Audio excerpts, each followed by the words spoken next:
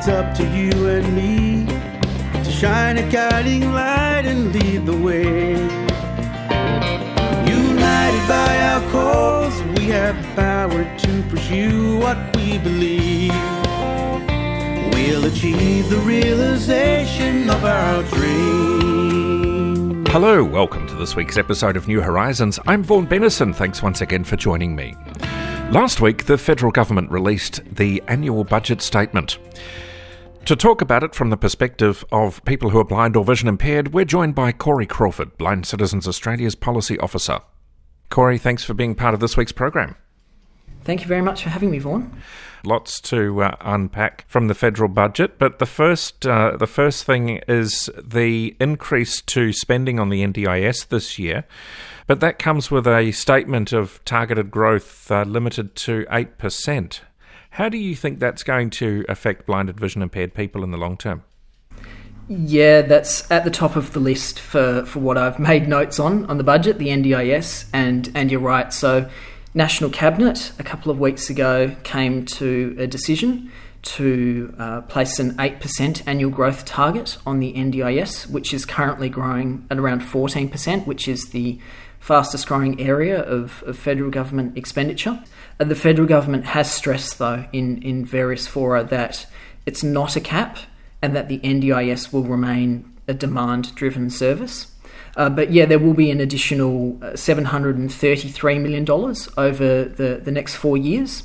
But in terms of the growth, I suppose we'll wait and see what that will be ultimately. But I do know that there have been many people who are concerned in the disability sector, and it is something that BCA is fairly concerned about as well.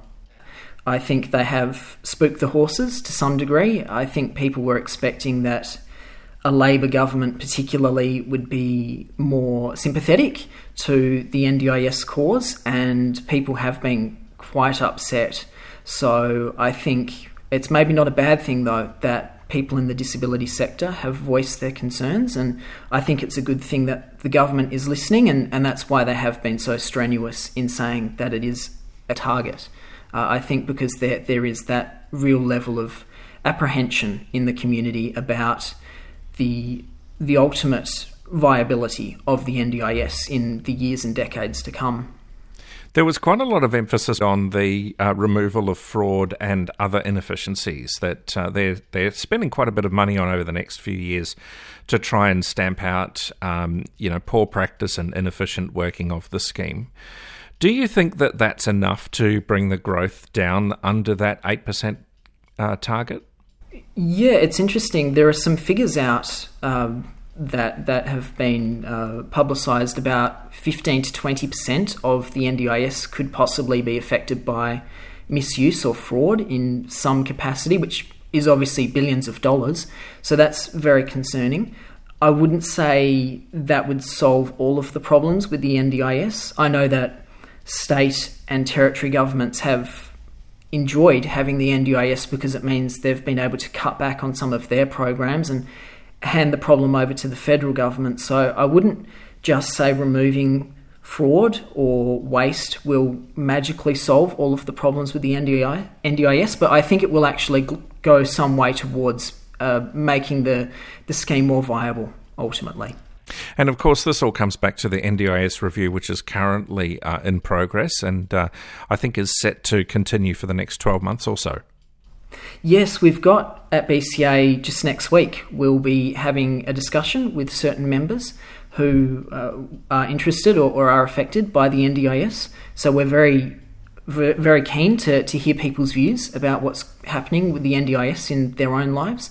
And yes, it is. We're a little unsure about how long the review will go because we've received some funding to hold consultations, even though sort of the funding overhangs when our submission is due. So I think we'll be doing one submission in the next 6 weeks or so, and then probably another one later in the year. So still a lot to cover on the NDIS front. And the political term is ticking along as well in terms of that we'll eventually be looking to having a federal election in the next couple of years. So that will perhaps affect timelines as well in terms of decisions that need to be made. So we're keen for the review process to take place and hopefully for things to improve for people on the NDIS. One of the other key things that came out of the budget for me was money put into affordable and social housing. Nothing mentioned, to my knowledge, though, about the provision of accessible housing. Has there been any word on that? Not that I can see. One thing that we have noticed, and we think is a good thing in the climate change and energy portfolio, there's going to be $1.3 billion set aside to establish a household energy upgrades fund.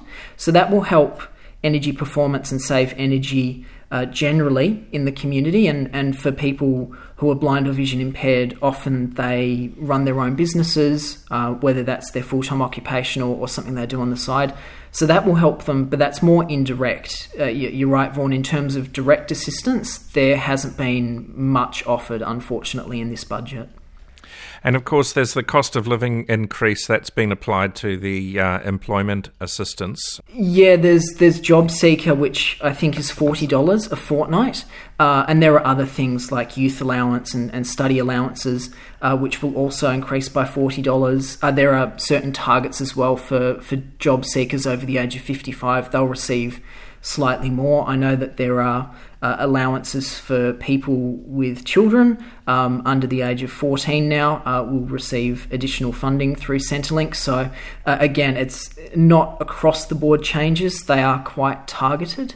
But hopefully there will be people listening to this who will be benefiting from those changes. Well, hopefully there will. Unfortunately, of course, most people who are on the disability support pension aren't eligible for Job Seeker, but they can get an Austudy pensioner education supplement.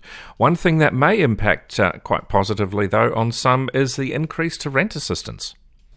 Yes, that's true. We have a national crisis over housing, and it's been decades in the making, and I don't think any one budget could ever address it, but any little process or any little steps that could be taken, I think, are welcome. And even there are people at BCA who themselves have struggled finding rentals just in recent times. So it is affecting people in our community, our part of the community as well, and it's just really difficult. So anything that can be done, I think, is very welcome. What about the budget do you think is the most exciting for the blind and vision impaired community at the moment? There are a couple of things which maybe haven't been widely reported in the media. One thing that we're quite excited about in the emergency management portfolio, there's going to be $10.1 million set aside over the next 2 years, and that's to scope out the capability needs to modernise Australia's emergency service communications network. So that will help link federal, state and territory government agencies to mobile broadband services. So we're really receptive towards that. Our National Policy Council at BCA, we're working on an emergency management and an emergency preparedness plan at the moment. That's our big policy item for this year. So anything in that area which can make communication of natural disasters more accessible for people who are blind or vision impaired, that's really, really strongly welcomed by us. There are other announcements as well which maybe haven't received as much media attention as other things mentioned in the budget, but one of them in the aged care portfolio, there's $10.9 million which will be set aside in 2024-25 to run a trial to test products and services for a new assistive technologies loan program. So that's only going to occur in 2 states and territories. There haven't been more details released about that, but assistive technology is something that improves lives for people who are blind or vision impaired, so we're looking forward to seeing what happens with that. Also in the aged care portfolio, we do know sadly that there are people who are blind or vision impaired who end up in aged care facilities much sooner than they would like to be because they simply don't have anywhere else to go. So there's going to be $7.3 million over the next 3 years, in terms of a package of initiatives to help reduce the number of people living in residential aged care. So hopefully there will be some people listening who might benefit from that. I noticed that the ABC and SBS are set to receive 5-yearly funding as opposed to 3-yearly, and audio description is guaranteed for the next 5 years. And that's very exciting. We have put a lot of effort over the years into campaigning for audio descriptive services here at BCA, so any steps to further advance that cause we're very excited about. And yeah, I suppose having more long-term funding for the ABC and SBS might depoliticise those arrangements to some degree, and certainly provide some stability in terms of things like audio description, because we know that with fewer people watching conventional broadcast television, that the commercial stations are looking at that as an excuse to not fund captioning and audio description as much as they should. So hopefully the public broadcasters are able to lead the charge in that regard. Moving away from the budget, Corey, what else is Blind Citizens Australia's policy team working on at the moment? So over the last couple of weeks, we've been looking particularly at electric vehicles, which, as we know, are becoming more and more common on the streets and in car parks and everywhere else where you may expect cars to be. So we're working on a submission for the federal government's acoustic vehicle alert system submissions that they are working on at the moment. So that's important, and it looks like they are going to adopt an AVIS system, as it's called, but we're trying to emphasise certain tweaks to what they're suggesting. And the Victorian Parliament, one of their committees, is also looking at similar issues in terms of road safety during the COVID and post-COVID era. So we're looking particularly at road safety, as well as the ongoing review of transport standards. That's been going on for several weeks, and we're working on that at BCA as well. So quite a lot on the road safety and electric vehicles front. So we made a submission just before Easter to South Australia about their disability inclusion plan, and we use that as an opportunity to advocate for voting rights for people who are blind or vision impaired living in South Australia. So that's an important submission, and we do know that in the South Australian Parliament there is bipartisan support for improving access to particular electoral systems and voting systems over there. So Sally, our CEO here at BCA, she spoke with Jack at a joint standing committee for a federal parliamentary committee for electoral matters. So they spoke about voting accessibility at a federal level.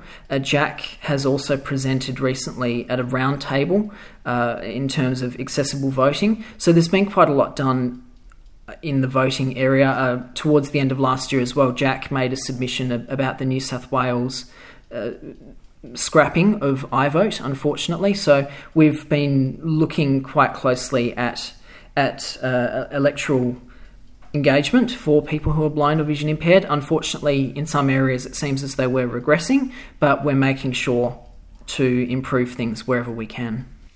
Well, Corey, thanks for your time, and we look forward to speaking to you again soon. Thank you, Vaughan. Thank you for having me. Corey Crawford there, Policy Officer with Blind Citizens Australia. If you would like to comment to BCA on the budget or anything else, you can contact BCA by emailing bca@bca.org.au. That's bca@bca.org.au. Or, of course, you can call 1-800-033-660. 1-800-033-660 at any time. There's always information available on the telephone information service. And, of course, if you'd like to speak to somebody, I do suggest you do that during business hours. Don't forget to have a look at the BCA website. There's all sorts of information there about blindness and vision impairment and policies affecting blind and vision impaired people. bca.org.au is the important web address there. I'm Vaughan Bennison. I'll talk to you again next week. We'll achieve the realization of a dream.